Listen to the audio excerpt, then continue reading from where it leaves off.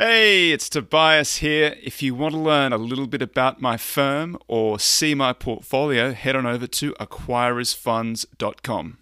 Hi, I'm Tobias Carlisle. This is the Acquirers Podcast. My special guest today is Mike Puangmalai.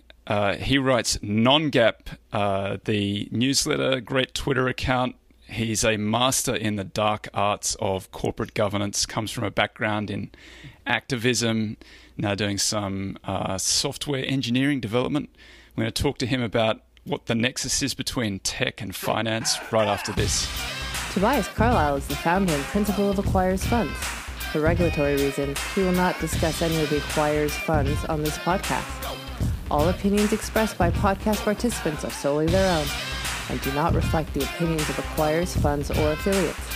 For more information, visit acquirersfunds.com. Hi, Mike. How are you? I'm pretty good. How are you doing? So, I'm really well, thanks. In full disclosure, we spent 20 minutes chatting. I didn't record it, so we're going to have to get you to do take two. I know a little bit more about your background now, so let me guide the conversation a little bit. You went to USC for your undergrad? I did. I went to SC, studied international relations and international business. Sounds fancy, but it was really just a great excuse to spend a lot of time overseas studying abroad. Had a great time there.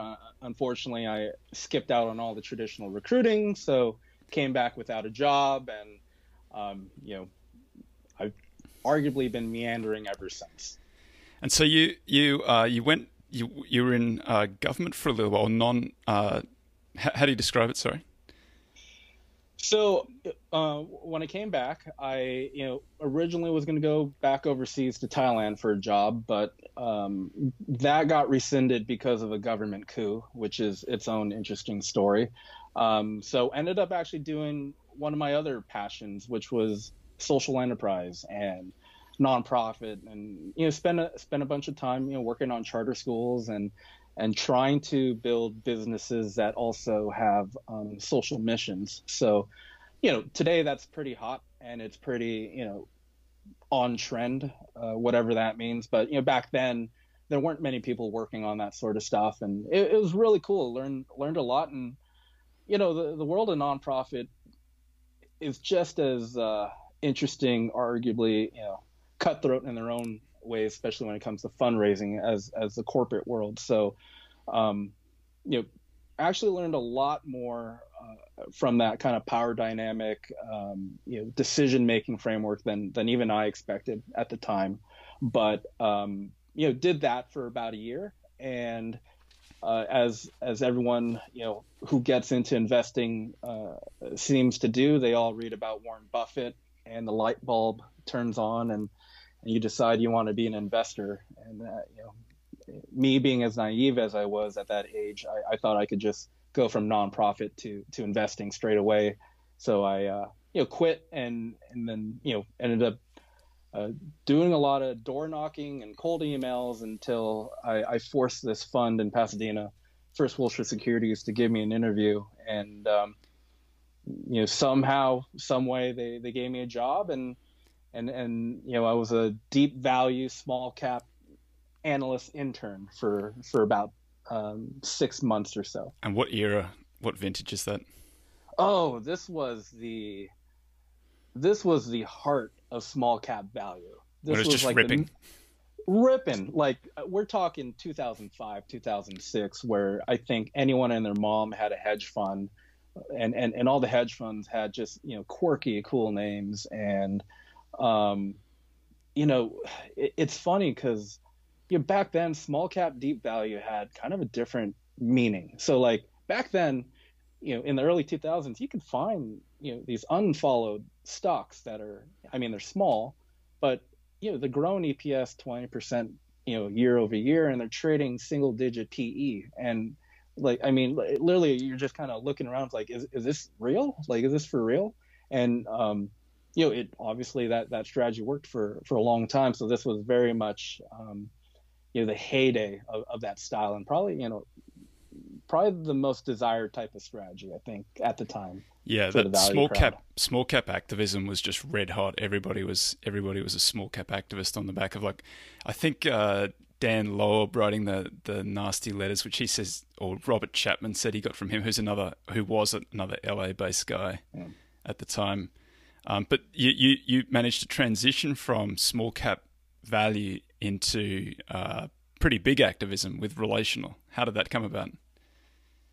Oh, that was so I think a recurring theme of my life and my career is I don't think anyone's actually hired me through the front door of anything. So any question around how did that happen? It was probably because I accidentally or serendipitously, met someone who made an introduction and took a shot on me. And, at First Wilshire, so one of the more interesting kind of random observations I've had in life is when it comes to investing is, my background's kind of all over the place. It's kind of eclectic. It's not one of those, McKinsey, Bain, Goldman for a few years and, MBA and just kind of that pattern recognition of what you look for an analyst.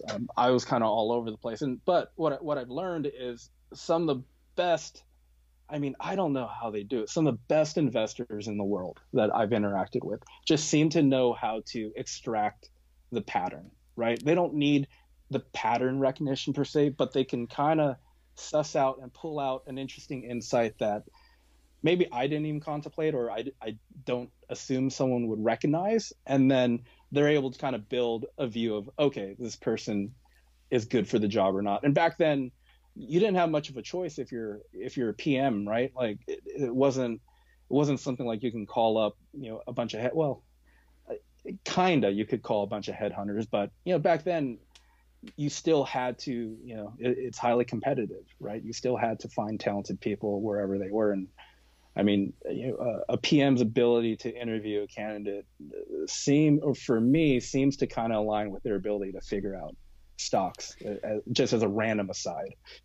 So just for folks who don't know, Relational closed down about 2014-15, but they had raised some backing from CalPERS, were sort of a contrast to many of the louder forms of activism at the time, sort of more constructive behind the scenes, probably more listed private equity rather than that sort of just sell yourself or pay out the money or we're going to embarrass you until you do the right thing. So what was your experience at Relational, and is that a fair characterization of who they were? So Relational, you could probably break up Relational into different eras. So they started in the mid 90s as part of kind of a CalPERS initiative to get more investing, governance-centric investing into the market. So they had their focus list, CalPERS did, and they wanted to kind of elevate that into a more, productized investment type strategy. And they seeded a bunch of funds. Relational was one of them. So early on, a lot of the agenda and activism was kind of event driven in the sense that, you're talking mid 90s. There were a lot of companies that had the classic good business, bad business model. And you can literally, all the money was made in one business. All the losses were another, spin it off, stop it, literally very basic strategy, but they were all over the place. So I would say a good chunk of, Relational's early years were tied to that kind of investing and agenda. Now they were probably more in your face back when they started, but over time, the strategy got arbed out, right? It's even today, it's not like you can find a company that has, just this conglomerate discount where you do there are a few of those around. Well, there is, that's true. I laugh because it's a running joke, like don't come in and pitch a sum of the parts discount to a fund, but Relational is probably one of the few places where you can get away with that because you were the catalyst, right? Like you were the one that actually you can pitch that here because we're gonna be the ones that work with them to try to unlock that value. So that was very much a a traditional bread and butter type strategy for a long time. But to kind of complement that, we try to work with companies behind the scenes, right? Help them with their investor communications, how they kind of convey the story to the street, how to think about capital allocation, all the kind of good stuff that investors are looking for when it comes to management teams and disciplined capital allocation. We try to work with them behind the scenes. Your note on Relational has these two nice charts in it that very similar to something that Buffett has said in the past. But basically, there's a return on invested capital and a growth rate that justify these sort of valuation multiples. And if you're sitting outside that sort of optimal point on the structure, you shouldn't be growing. You should be trying to do something else. You should be trying to pay out some capital or sort of right size. Was that sort of the way that Relational thought about those positions before they went in? I think that's a fair assessment. I think if you were to kind of capture like what is kind of an overarching concept that we're trying to think about, it's that friction between growth and return, right? Like if you over optimize for return, you're not properly investing in the company. You're potentially killing your innovation pipeline, which hurts you longer term. We don't want you to do that. If you chase growth, or if you over optimize for growth, you get to a point where you get into these highly dilutive transactions that destroy a lot of value, and suddenly the market begins to assume, well, if you're going to keep burning money and doing bad deals or chasing bad R&D projects, we're just going to assume you're going to do that, project it out and apply a discount to that incremental capital allocation. So the friction is what is the right balance there, right? And I would say the market is generally pretty forgiving up to a certain extent, but if you start doing, if you're an executive and you're running your strategy, you're trying to prioritize highest and best use of your capital, you can get away with risk. You absolutely can, and sometimes the market will actually forgive you on a few bad deals, but at a certain point, if you're doing bad deals and there's just not a proper framework in place to kind of justify the risk you're taking on, the valuation starts getting a pretty punitive multiple. And our job, at least at Relational, was to go, listen, we're not experts in what you're doing and what you're prioritizing. So work with us, help us understand what you're trying to do, and where we can be helpful is we can help you communicate how those priorities are important, or on the other hand, we can also put together kind of an investor communication program that helps the market understand what you're trying to do. On the other end, if we try to figure out what's going on and we just kind of recognize, no, you're just actually burning capital here, we're going to insist that you stop or try to reassess how you want to do that. Otherwise, taking kind of the ownership's perspective as a shareholder, we'll seek board representation, and if we can't figure it out from the outside, then maybe we can work together from the inside to come up with a cohesive plan. And did you've got this great series which we're going to go through in a moment on your blog about corporate governance and the dark arts of corporate governance. Is that the basis for that series? Is that where you learned about the dark arts of corporate governance? It's an interesting question. So when I started at Relational back in 2006, I would say the first, and at the time, I didn't really enjoy it. Like, I don't think anyone enjoys reading a proxy. If they tell you they enjoy reading a proxy, they're either lying to you, or I haven't met you, which is kind of weird because I'm probably the only person that likes reading proxies at this point. But there are a handful of folks, right? Once you read them and you start finding where all the little tricks and traps are, they start getting a little bit more interesting. But they're hard to read cold. But that's why I think your series is so good. So the first 4 years at Relational, I would probably say 80+% of my time was reading proxies, going through governance.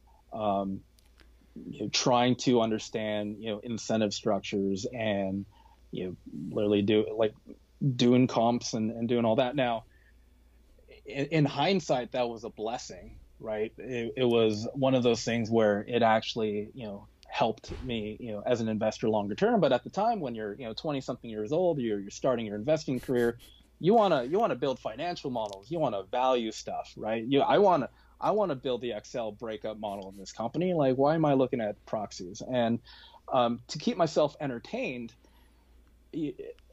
at some point, like, you're going to go crazy reading a proxy. If you're right, like if you're reading a proxy, like, just for the dryness, you're going to go crazy. So eventually, like, you start to realize there's a whole narrative behind what's going on and what's getting expressed in those filings and in those governance documents. And it really doesn't get hammered into you until you actually go on to these boards. And so, at Relational, when we go on a board, we have board representation, but someone like me would be completely in charge of going through every board document that, would be given to the director, and to break down and do an analysis and to kind of understand, like, what are, from a board level perspective, what are the priorities going on at these companies?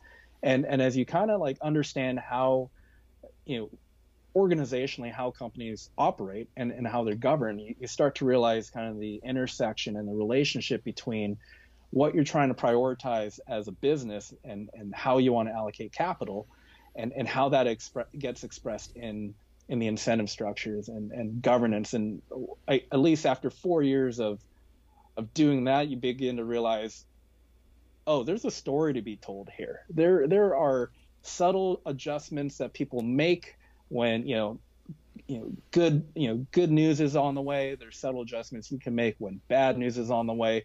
There's subtle adjustments you can make to retain talent. I mean, there's all sorts of different tips and tricks you can do, and what you learn is, as a board member, you can't really do much to drive change, in the organization. So there are only so many levers you can use, but those levers are very powerful. They're really powerful because you change an incentive structure on a management team, you'd be surprised how much change occurs within an organization. It just cascades down. It's almost, it's almost, I mean, it leaves me speechless sometimes. Like, wait, you're telling me if I just change the compensation hurdle from, like, say, revenue growth to a blend of, revenue growth and ROIC, that this is actually going to change, like, priorities in an organization? And the answer is yes, it does. And it's remarkable. So, using those experiences and realizing that, proxies are probably one of the last few places where, boards kind of express their intent and management teams, express who they are. It becomes a very interesting, source of reading, but also a source of understanding, what is the true story of this company, right? Like, I love your approach to it, where you say that reading these things is very dry, but if you understand the dark arts, you understand why things are being done, then it does become much more interesting, and you can sort of dig through to find the story. And you say that they're dark arts because compensation can be used to distort the alignment of incentives and can be used to control what goes on in the company. And you've got the great story about Ben Horowitz and the option backdating scandal. Do you want to tell that story? Sure. I mean, so I think one of the recurring themes you'll come across when it comes to governance or even decision making at the highest level. So, like, I focus on governance because I find it interesting, but I think this is just decision making in general at a lot of these companies. What you'll find is, more often than not, you'll come across a situation where the correct answer isn't, straightforward. It's not black and white. You might even feel uncomfortable, and from a kind of moral dilemma or ethical perspective, and more often than not, the pushback or the response you're going to hear from someone is, well, this is best practice, this is standard practice, this was signed off by the lawyers, the advisors, X, Y, and Z peers do it, and that makes it okay suddenly. And I think, the Ben Horowitz story is basically, and obviously this is secondhand because I'm just going off the blog he wrote, but he talks about a time when he brings in new leadership, and from a kind of competitive retention perspective, this person recommends more or less options backdating, right? This is a way to incentivize and keep employees motivated because their strike prices will be based on some lower price backdated than when they actually granted. And at the time, the argument was this is signed off by everyone. The industry does it; it's okay. PwC blessed it, I think, in that particular instance. Bless the accountants who sign off on these things. So what he did, and like you come across this all the time. He said, what, like, this sounds great, but let me talk to my general counsel on this and see what he thinks. And what ends up happening is the general counsel who Ben kind of describes as kind of this strong moral backbone, really kind of like I think he was like a Berkeley based, very like values driven guy, and he was like, I've looked at this every single angle I can. I just don't think you can do this. I'm not signing off on this. And Ben, and this is a great lesson for a lot of people. Like, make sure you have that person or that voice you trust that's willing to be the straight shooter and tell you how they think it is, and you trust him enough where it's like he doesn't have an agenda, he believes in this, and it's it's great Ben had that resource, and they ended up not doing the backdating, and saved him a lot of trouble. And it's interesting that it was the general counsel that does it, because when a lot of times when you get into the dark arts, or just kind of fluid judgment within governance, morally fluid judgment, odds are you're going to run into a general counsel that made the call to sign it off. And I always joke that there's always one fixer, or there's usually a lot of fixers within these corporations, and more often than not, like, the general counsel is the fixer and gets stuff done, both good and bad. But he had an interesting construction, because the general counsel reported directly to him rather than through the CFO, and it was the CFO who was recommending this particular option backdating, blessed by PwC and standard practice in the industry. And ultimately, she went to jail for something that had happened at her previous employer, where they had been using this for 3.5 months. And they missed it because they didn't implement it. So it's kind of like, I read that and I was kind of shocked. I didn't realize that folks actually ended up going to jail for that. So it was kind of shocking. But it kind of reinforces how important it is to get to understand that it's more than just a box-checking exercise, and there really is there's some nuance to reading these things, which you seem to have done really well. So you talk about using compensation. The two mechanisms are spring-loading options and bullet dodging. And then there's this great part in your note where you say, this is why we use, so you illustrate it all through case studies. And you say the reason we use case studies is because there's, I'm gonna mangle what you wrote, and folks should go and read it because it is so great. But you say that there's some of these things are so nuanced, it's impossible to kind of articulate them. The way that you have to learn about them is just by doing lots of reps, reading lots of case studies, participating in them too. And the two examples you give are sexing chicks and World War II spotting. Do you want to tell those stories?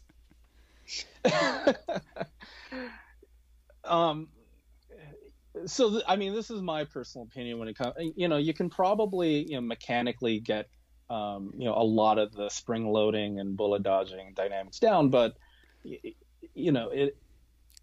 compensation analysis is very mosaic theory type approach, where you kind of have to blend what is the investor perspective, how is management thinking about this business from a strategy, execution, operations perspective, and then blend it in with governance and blend it in with compensation. So kind of going back to sexing chicks, or recognizing the right bombers are coming in,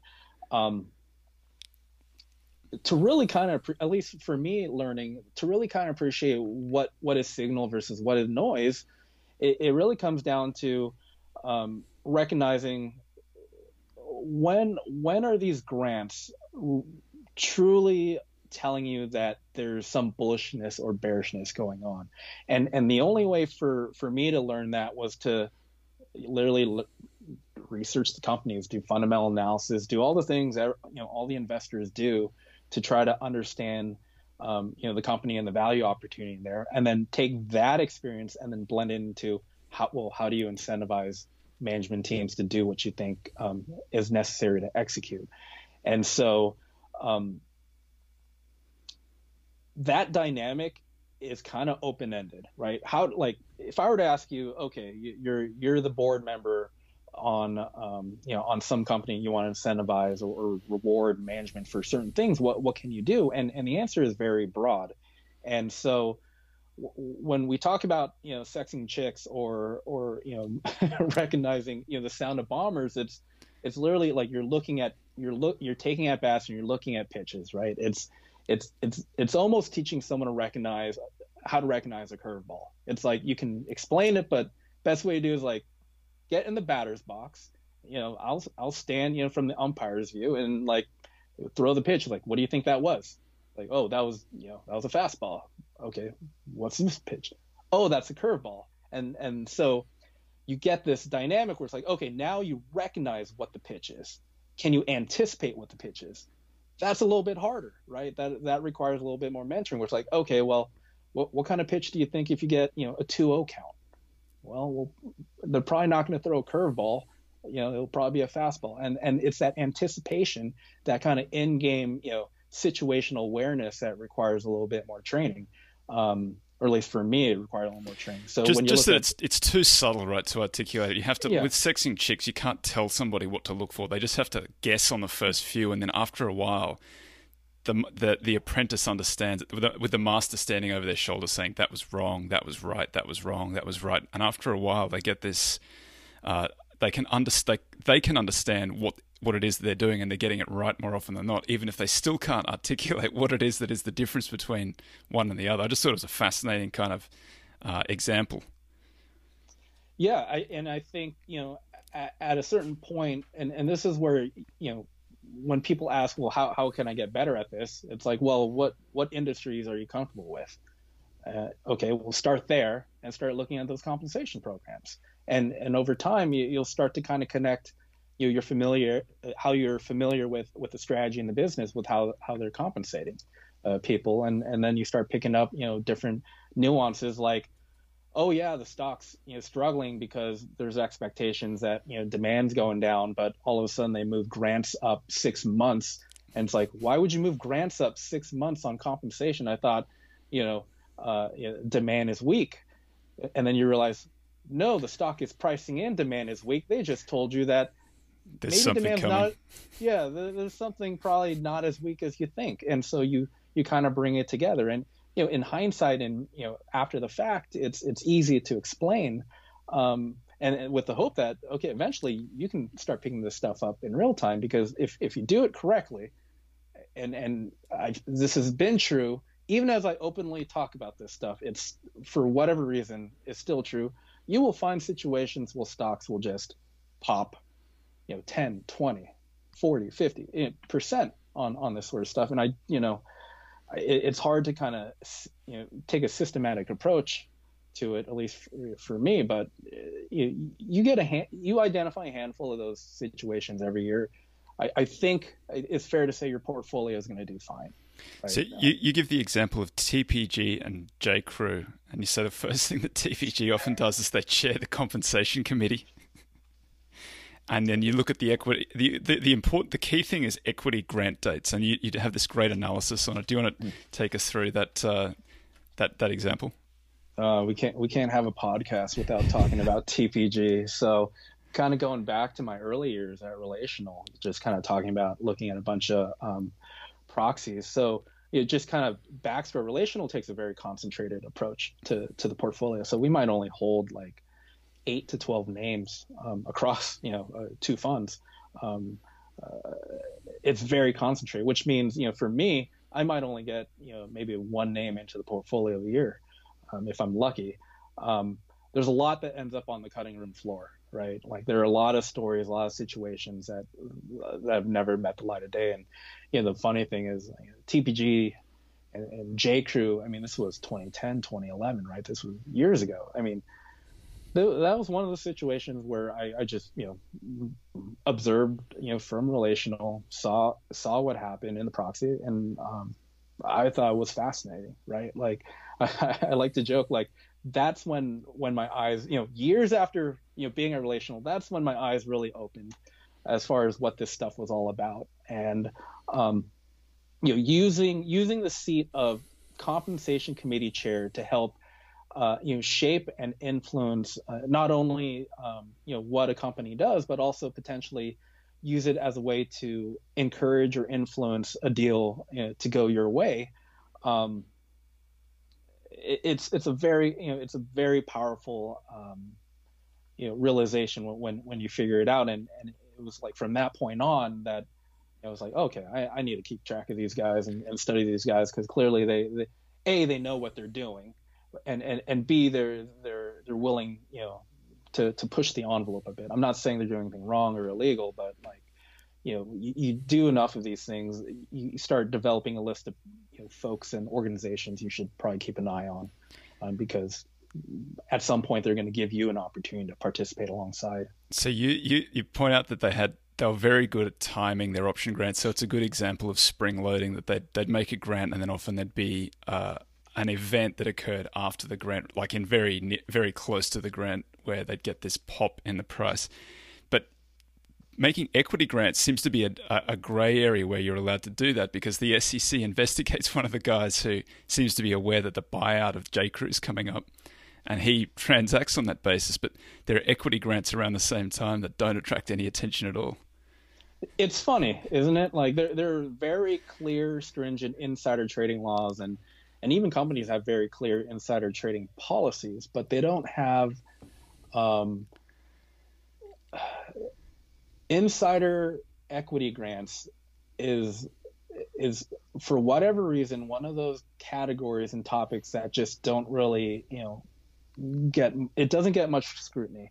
And there's a lot of, like you said, there's a lot of gray area. And just kind of going back to that J. Crew example, J. Crew, their compensation granting policy was pretty much, we'll grant you equity on, I'm going off memory. I think we'll grant you equity on the 15th of the month. Like, so if they approve a grant, it gets granted on the next month on the 15th. So if you actually have visibility that, hey, they're going to kill earnings pretty soon here, we can actually approve grants that will be granted out on the 15th of the month, right before earnings. And so literally if you're to study the grant patterns at J. Crew during that time, that's literally what they did. It was like, if there was good earnings on deck, they granted they granted equity right before, and it was like clockwork. So going back to that SEC investigation, I mean, I think this was 2009. Yeah, it's a 2009 one. 2009. So they granted equity, I want to say April 2009, which I think anyone who was around that time, I mean, this was the bottom of the market in general. And they granted equity only to see, the next earnings was, I think, May, where the stock popped 40% on earnings because they had really good numbers. Around, like as you mentioned, around the same time, a J. Crew, I don't want to say a J. Crew executive, but someone high up who had access to the same numbers did a transaction knowing that the numbers were going to be good at earnings, and they got caught, right, by the SEC. But to your point, it's funny because the compensation committee and the board saw the same numbers, decided to grant equity on that information, no problem. A manager sees the same numbers, tries to do an options trade, you're getting banned, you're getting barred by the SEC, you're settling, you're paying fines, and the only difference is he tried to buy equity, whereas a compensation committee approved this equity grant. And going back to kind of our conversation, that equity grant was signed off by general counsel, by all the advisors. It was okay, it's legal, and same information. you've got a similar story with stamps, and I think the takeaway is play the man, not the cards. Yes, I mean, over time, going back to kind of the recognizing the sound of engines and sexing chicks, who knew that would be a theme of this podcast. Eventually, when you look at enough of these situations, and I'm about to violate my recommendation of mosaic theory and focus on industries you understand. Eventually, you just kind of recognize behavior, right? Whether it's stamps or I think more recently I did one on Vaxart, which was a biotech, and I don't cover biotech, but at a certain point, you just kind of recognize behavior, and you recognize some decisions or some grants just seem out of place, and it becomes a game. Like, it's, if you're really good at poker, and I'm terrible at poker, you can to a certain extent start reading the man and not the cards, where if you kind of understand what they're trying to do, and kind of the tells and the quirks of that decision, you can just start drafting off of that decision making. It's not perfect all the time, but you can definitely nail the intent of some of these grants.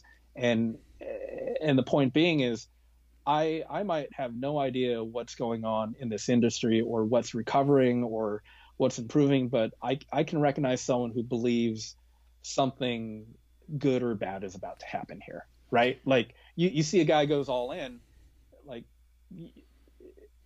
assuming they're a very amateur player, you can kind of tell the difference between if they're trying to bluff you, or like, oh yeah, they got pocket aces. And governance is a lot like that to a certain extent, because at the end of the day, people just can't help themselves sometimes. You've got the third example is the Green Sky, the busted IPO. What's Green Sky do? So Green Sky is a fintech company, which I think anyone who covers fintech immediately kind of rolls their eyes when you see a fintech company with a growth multiple. Look out. But Green Sky helps provide loans to consumers who want to do home improvement projects. You want to put on a new roof. They provide kind of the ability for these contractors to offer these loans to consumers to help kind of fulfill or help pay for that project initially. And as a consumer, that makes sense. I mean, I had to replace a roof recently, and I couldn't take out a home loan to do that. I was like, oh man, I have to take out cash and pay for it myself. So I was like, okay, this is a useful product. The challenge is fintech and how to fund these businesses. These are very difficult businesses to operate, right? From a funding, growth, risk perspective, and you're balancing all these things. And as you kind of deal with this dynamic of trying to fund these transactions, Green Sky trying to fund the because they have to get money from somewhere to fund their loans. You get into situations where if you lose a deal with one of your financial institutions, that's going to hurt the stock, right? Because that implies you can't hand out more loans, which means the stock growth is going to slow down, and you might have to take on a different lending source with more punitive terms. It becomes kind of this a spiral. So Green Sky, I think when you look at ever since they've gone public, it's always been kind of this dynamic of trying to pursue this greenfield opportunity, while kind of dealing with the realities of financing operations. And when you kind of study the challenges of that, you start to see that, okay, well, this thing's a busted IPO. You're the leader of this company. How do I get my people incentivized, right? Well, you're probably going to give them retention grants at some point. Okay, well, I know I'm going to have to give them retention grants. When do I give them retention grants? Well, you probably want to give them retention grants when you have good visibility on something positive is about to happen, right? And there's nothing wrong with that. I think that could be good practice for the people that you value in your company. Well, if you're going to do that, I mean, hypothetically, if I'm CEO and I want to keep you, I'm gonna go, listen, I know the stock is messed up, but I think we're about to, turn things around. We have some really nice, things on the way, and you'd be aware of it. It's like, let's, let me grant you some equity, to keep you around and keep you incentivized, because I know your grants from the IPO are underwater.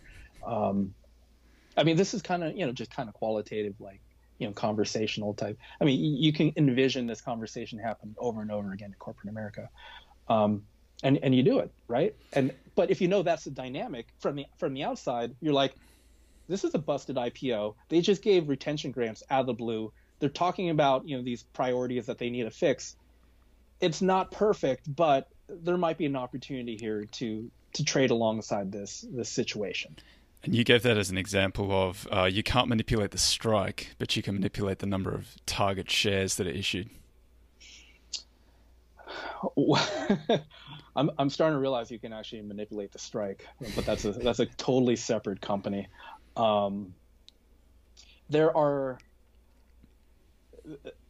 ways to so just kind of, I guess, first principles. When you're doing equity compensation, normally what companies do is they come up with a target value for your shares, and based on that target value, then they determine how many shares to give you based on the grant date price. So if your target's $1 million and divide by the grant date, there's a number of shares. In the case of a place like GreenSky, there's actually a lot of flexibility as far as when you want to determine the share count. So in the case of a company like GreenSky or anywhere else, let's say your target value is $1 million, but you also know that you have good news on the way. Well, the stock is trading at $5. Let's use $5 to determine the number of shares to give you, and then okay, now that we've locked in the number of shares, we'll officially grant you the shares after the good news comes out when it's $10 or $7. And so it's a very subtle, quirky, decision to do it that way, and you don't figure it out until after the fact, until you can't figure that out in real time. Like I wouldn't be able to figure that out. But come proxy season, you see how they do the incentive structure and the calculation of shares. You go, oh wow, that is one way to kind of juice. You can get an extra 20% of shares by doing that way, and you can't trade on that information. But the lesson there is, depending on who is on that compensation committee or who made that decision, you lock that away for future reference. Now going forward, people affiliated with that company or that committee might be compelled to do certain things at other places. So you start seeing that pattern recognition of when you start seeing dark art style decisions at one place, it doesn't stay there, right? You go, you're on the board of multiple companies. You're going to suddenly make a suggestion, going back to the Ben Horowitz comment recommending backdating. It's like, oh yeah, we did it at my old firm. A bunch of companies do it. PwC signed off on it. We should do it here. And it's the same dynamic happening right now with spring loading and bullet dodging and these kind of quirky, calculations. The practitioners of dark arts, you follow the practitioners. And so I guess one of the takeaways is you got to look for these out-of-cycle equity grants. That's kind of a pretty good signal that maybe there's something coming. Out of cycle, or I don't even actually look for out of cycle. I like looking at situations where there's a massive sell-off, because in general, when there's a massive sell-off, there's a lot of focus at these companies to turn around the operations, to kind of focus and right-size priorities and strategies. This is fundamental analysis 101, right? Complementary to that, refocus is you also reassess how you want to compensate your team for this kind of new go-forward plan. And so when you have a dynamic where you see a massive sell-off, that intuitively they're going to want to make changes to their operations, because listen, anyone running a company that sees a 30-40% trade down, they're going to make changes. Like it's just even if you have conviction on the strategy, you have to make changes because your shareholders are yelling at you and you're feeling the heat. So you take that dynamic and then you realize, okay, there's off-cycle grants going on in addition to the sell-off. That they're going to be incentivized to make sure the grants are more around the time of the turn than like no one's going to grant equity into a falling knife, right? Like investors, we have to take that chance. We hit a falling knife. You're not going to grant equity and then pull the Band-Aid and reset expectations to cause the stock to obliterate another 40%, right? You're not going to explicitly do that. You might do it after the fact because that's just the dynamic of the situation and things got worse than you expected, but you're not going to voluntarily do that stuff. So when you're looking at off-cycle grants, the first thing you should ask is, what is the fundamental business case for why the company would be bullish to grant around this time, right? Like, and from there you can kind of figure out, okay, these are very interesting or not. Let's change tack a little bit. Talk about DoorDash. Got an IPO potentially coming up here in the near future. Food delivery is a really tough business. Food delivery sucks, as you say. But they figured out some interesting wrinkle with the service fee and tax. Can you explain what DoorDash is and what they figured out? Yeah. So the funny thing about starting the Substack is I've learned it doesn't take too much to become a topic expert in things, apparently. So now I'm a governance and food delivery guy. But DoorDash is a funny story just because. So food delivery sucks. And full disclosure, so after Relational, I actually worked at a long-short hedge fund called SQN up in San Francisco, and probably my top idea there was to short Grubhub. And the thesis at the time hasn't really changed all that much as far as like, hey, you have these really punitive kind of commission rates, 20, 30%. Restaurants are already kind of razor thin margins. This is very difficult, like unsustainable type unit economics, and it's kind of put it all together. Grubhub's overvalued, and this was, I want to say, 2015. Obviously, I ended up kind of changing my mind. This is kind of one of those stocks that I've at any given time have been either incrementally bearish or bullish. Depending on the impact, but it was a formative kind of experience to kind of study the space. So fast forward, to today, DoorDash, knowing that the economics of this business can be very, very brutal. Just kind of studying, someone like Grubhub, it was always interesting to follow those guys or even Postmates, and just see how they got by. And DoorDash, one of their innovations, I don't know if you want to call it an innovation, but they're the ones that kind of brought along the notion of a service fee, right? Your 10%, the Twitter meme, like you're ordering a $10 burrito and the service fee is $20. Like they kind of introduced that concept. And part of the reason they brought it, they introduced it was, before you could just mark up food to kind of make your margin, and then lawsuits and consumer complaints happen. So they, as a form of transparency, they pulled it out into a service fee, where things, I guess, got quirky, and what actually kind of caught my attention was to make the food delivery economics work. Like there were only so many levers, and if you're not taking commission from a restaurant, which if for a lot of DoorDash's deliveries they weren't, like how do you actually fund these deliveries? And there were kind of two levers that I figured out, and the only reason I only figured it out was I was a big DoorDash order person, and I used to, like if you ever wonder why I'm so knowledgeable of food delivery, it's because one day I realized that DoorDash was doing this very aggressive gratuity tipping scheme, and I felt taken along for a ride. It's like, how dare you use my tips to subsidize these rides? And I think I wanted a $12 refund for my tips, and they wouldn't give me the refund. And out of curiosity, like, this is weird. Like, you won't give me a $12 refund? Like, this isn't like a like normally you deal with Domino's or Grubhub, they'll just give you a refund. It's not a big deal, but it's like, you won't give me a refund? What's going on here? And literally that led me down the rabbit hole to figure all this stuff out. So if DoorDash is wondering why in the world I wrote about them, it's because they didn't give me a $12 refund. Let that be a lesson. But what you learned is, the levers to, and they changed their gratuity policy. So back then, even I want to say even a year ago, what would happen is, they tried to make the income drivers earn more stable, which I think is a great idea. The challenge is how do you implement it? And the way they implement it was, we will guarantee you, some amount, $5 minimum.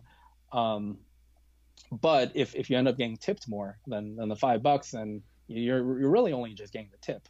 But if the customer isn't tipping, then you get the $5. It was they gamified it in a way where they knew how much the tip was up front, but they kind of gamified it where it's like, we promise you at least $5, knowing on the back end that the tip was going to be $8 or whatever. So that was a big deal, because if you can reallocate delivery fees and those dollars to other deliveries, right, it's suddenly you have just much more sustainable unit economics, which they were able to kind of help drive their growth. And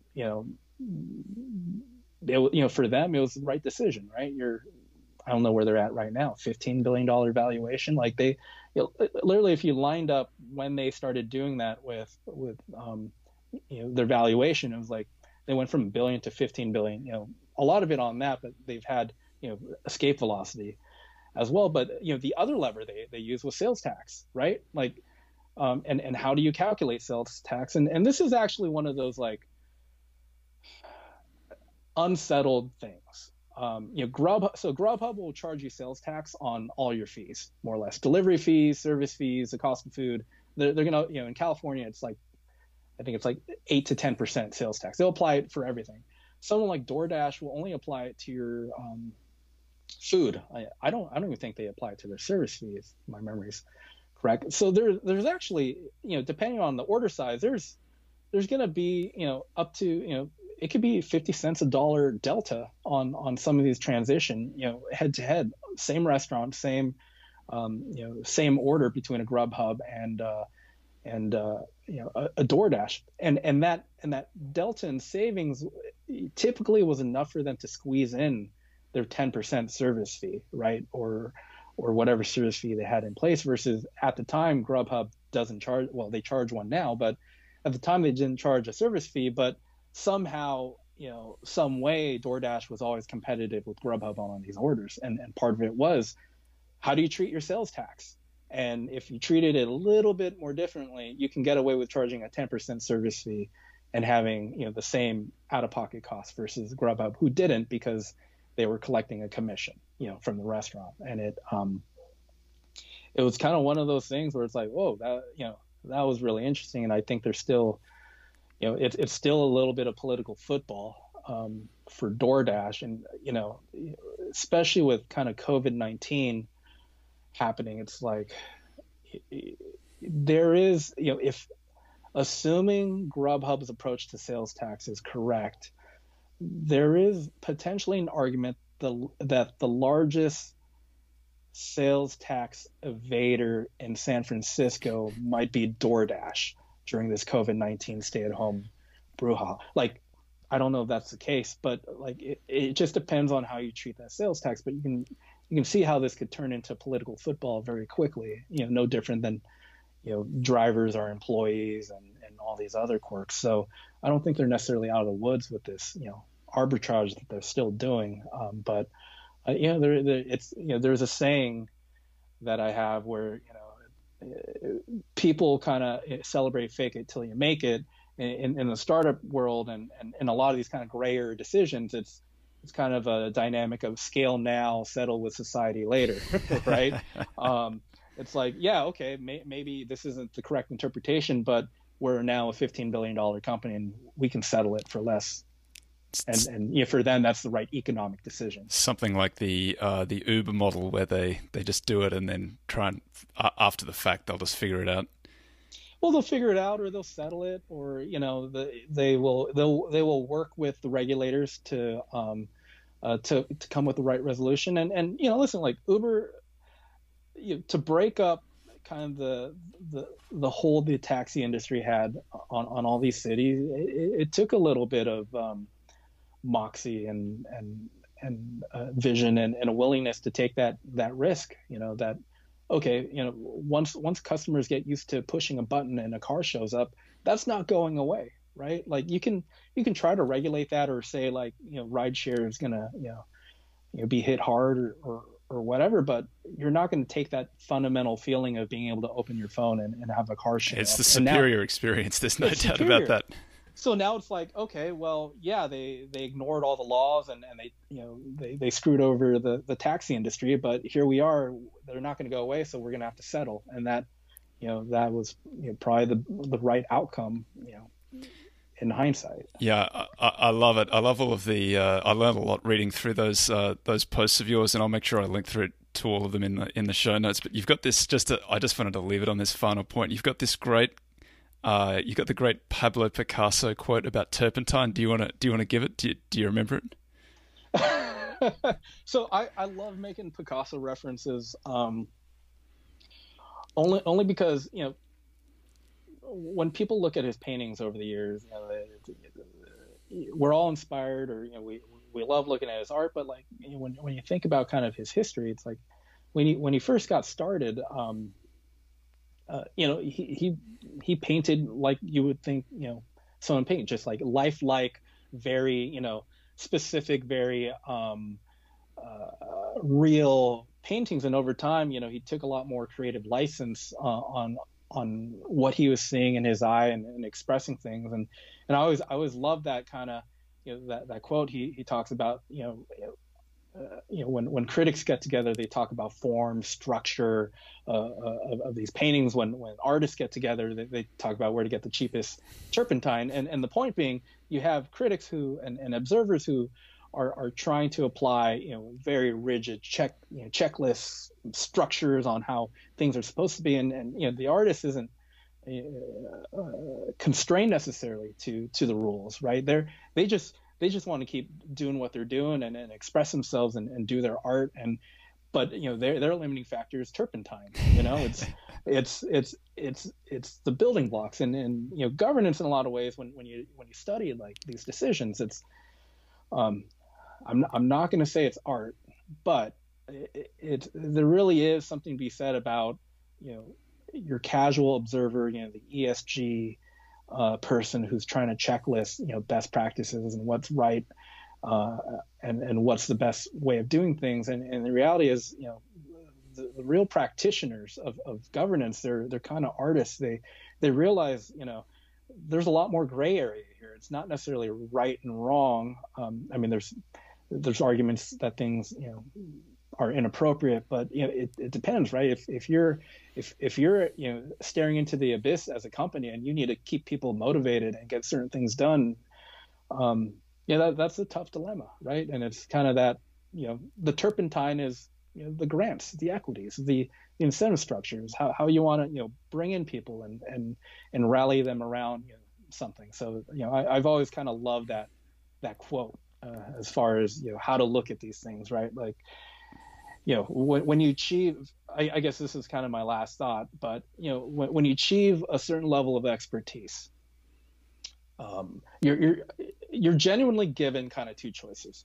You can either be a critic because you're the expert, what's right, what's good, right? So you can criticize, or you can evangelize, right? You can try to make it a little more accessible to people. Celebrate it. Don't be a gatekeeper and discourage people or criticize people because they're trying to do something. And that's at the end of the day kind of what I'm trying to do with writing about governance is I know this stuff. I could have been a critic. Like you could be a dark artist too. I could be a dark artist, but I want to evangelize, right? I want to kind of share and show people like there's some interesting things here, and you can learn a thing or two.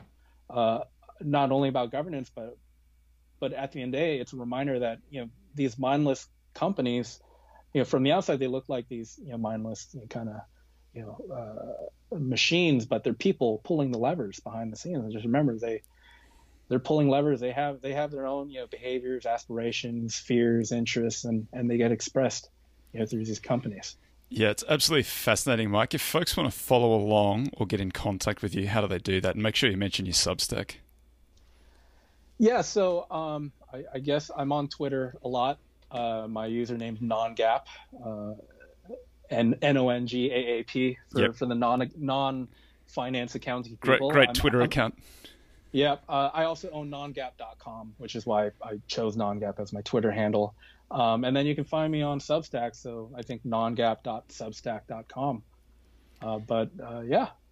Well, thanks so much for spending time with me chatting about this stuff. It's absolutely fascinating. Mike Puangmalai, NonGap, thank you very much. It was a pleasure.